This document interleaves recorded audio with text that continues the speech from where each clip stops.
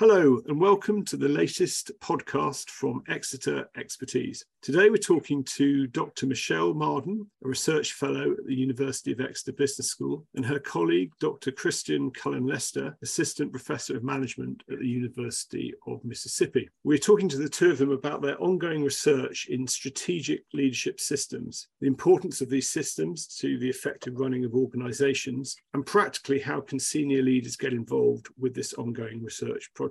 Hello to both of you. Hi, hello. Thanks for having us. Thank you very much for joining us on the Exeter Expertise podcast. I'd like to start really for the benefit of our listeners. How would you describe a strategic leadership system? First, I think it's important as level setting to note that senior leaders are tasked with developing and implementing strategies to guide their organizations into an uncertain future. And I think we can probably all agree this work has never been more critical. And historically, the approaches taken have really focused on a top-down view. So CEOs, top teams, how do they do this important work? But this is often insufficient to really think about the organizations that have been successful. And so we're focused on what we refer to as a strategic leadership system. So these are the leaders and groups across the organizations that are engaging in strategic conversations as part of a coordinated system that enables them to make this organization function more effectively.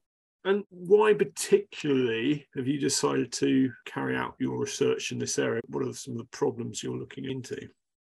This project all started with myself and my colleague, Dorothy Carter at Michigan State University.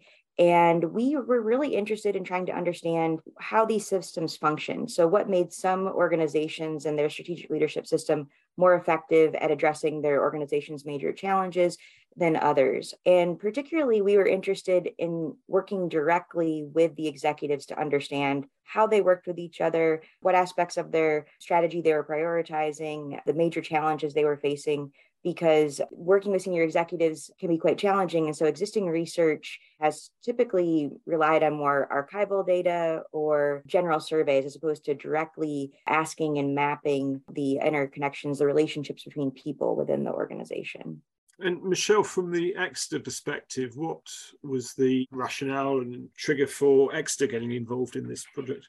Well, apart from the fact that Kristen and Dorothy are great people to work with, I think it's because when we talk to CEOs, we think about the challenges that they're facing, and there's often something missing. So people can't quite put their finger on the things that are going on and why they can't solve the problem. So this feels like it's meeting a gap really in helping companies to face those challenges. So everyone's under pressure at the moment, for example, with finances and trying to make everything really more efficient.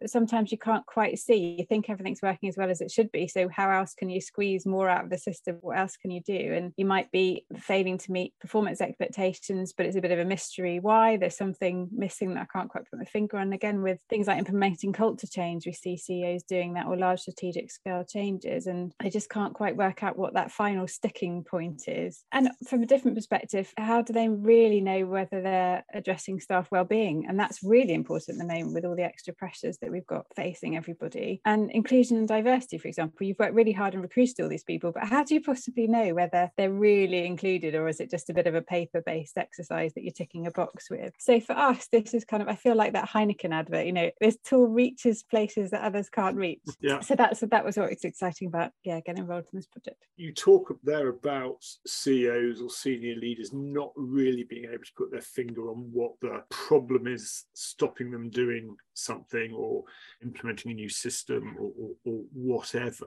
I appreciate the research is ongoing, but what are some of the findings in broad terms at this stage that you can talk about?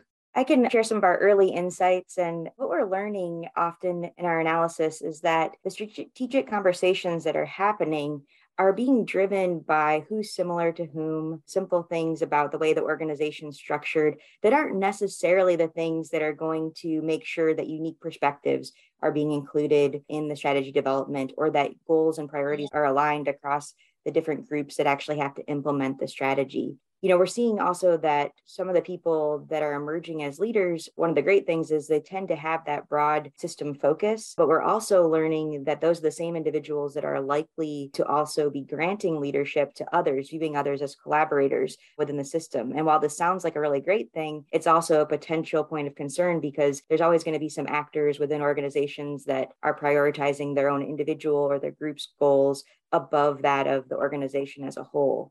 And so I think really these are specific examples of a bigger insight, which is that the networks among these senior leaders that develop naturally can actually pose problems for the effectiveness of the strategic leadership system as a whole. So that's why doing the kind of diagnostic work that we're engaging with in organizations and talking to them about what they can do to intentionally improve the effectiveness of their strategic leadership system is proving to be so important. So there you talk about social networks, and I guess most people would understand social networks in the sphere of social media. How would you describe the power and the challenges and the opportunities of these social networks in an organizational setting? Yes, I guess in most people, they know that it's really important to think about the connections with people and how they work together.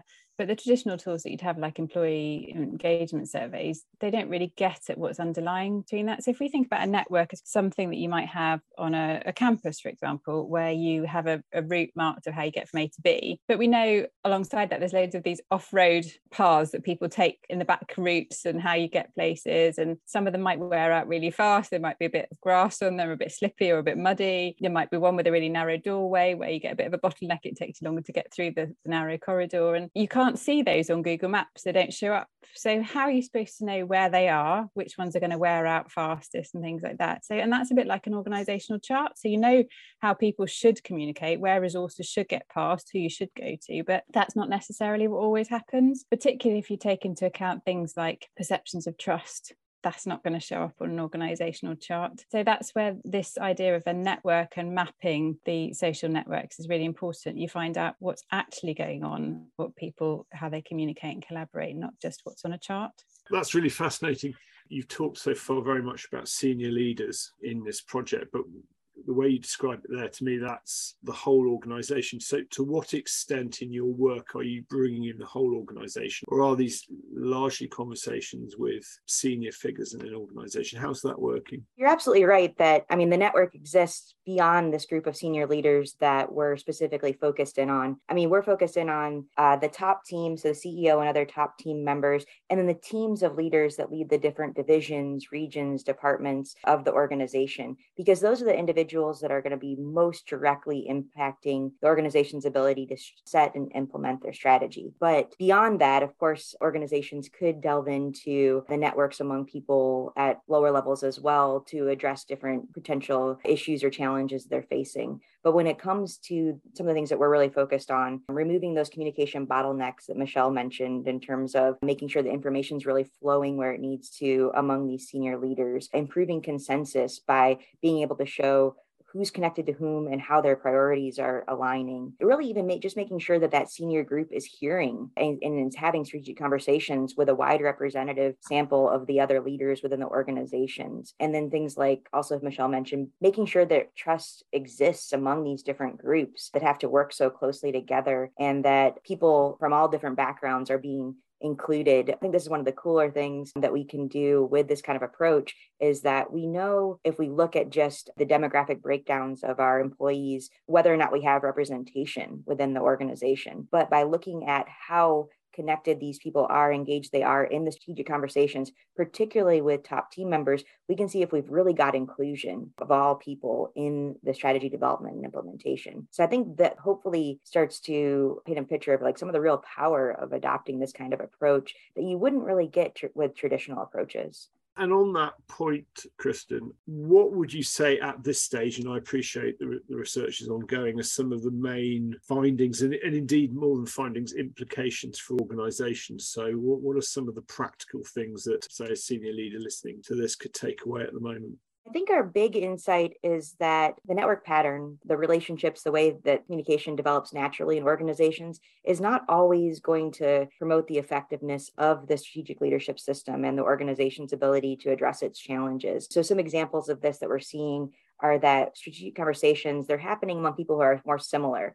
So, you're going to get that happening within groups, but not necessarily across group boundaries, or by people that share maybe a disciplinary or other kinds of similarities. And also some differences in terms of who's being listened to, who's being granted leadership that could actually undermine the effectiveness of the organizational system. And so bringing that to the attention of leaders and talking about things that they can do to help their organization be more effective, we found are really powerful, because as Michelle has mentioned, these are the kinds of things that you're not going to just be able to see very easily without using a diagnostic tool to kind of peer into. We use the black box metaphor often, in academia, but like to try to really understand what's going on under the hood of the organization, so to speak. And that's been proven to be really powerful, because it's important to know that sometimes for our organization to work most effectively, we do need to be intentional about promoting certain kinds of relationships and communication between leaders in the organization.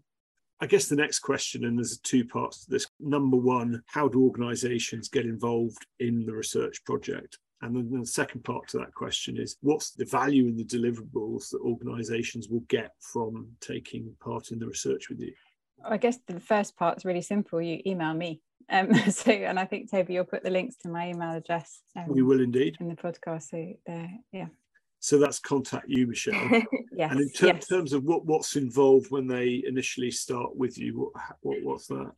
Yeah, that process is pretty simple too. So we like to have an initial discussion just to make sure everyone has a clear understanding of the project and the aims and expectations and everything. But the biggest thing is confirming who's going to participate. So working with the organization to really understand their structure and identifying who are the right people that would really make up their strategic leadership system. And then the organization provides us with information about how to contact them and background information about how the different groups work together. And then we handle the data collection. So we'll distribute the surveys and send out reminders, do all of that kind of work. We typically leave the data collection window open for 2 weeks, and then we'll analyze the data and set up a debrief with organizational leaders. And so typically this whole process can be completed in under 6 weeks. We allow 2 weeks for setup and getting us the information we need, data collection, and then 2 weeks for analyses. And so it's actually a quick turnaround in terms of getting insights into how the organization functions. And on that point, in terms of what the deliverables are, how would you summarize that? We have a really in-depth report, which we've created, also including an executive summary to really highlight the key insights and takeaways. So it's really a report that we provide to the senior leaders, but then we also have a debrief conversation with them where we're able to take and share the insights that we have and really turn the focus on action planning. So what can they do to try to improve the effectiveness of the strategic leadership system in their organization? So this has been really awesome to see leaders identify actions that they plan to take. And for several of the organizations that we're working with, we're partnering longer term to be able to follow up with them and help them see the progress that they've made and continue to make plans to improve the effectiveness of their organization. And do you have any examples that you could talk about in terms of organizations you're working with at the moment? One that we've just recently worked with actually is local to here, Devon Air Ambulance. And it was great to be able to work with them and support them. And they've just gone through a fairly significant period of organisational change. Obviously, lots of people have with COVID, but theirs was both planned and unplanned as well. And they found the process, they said, really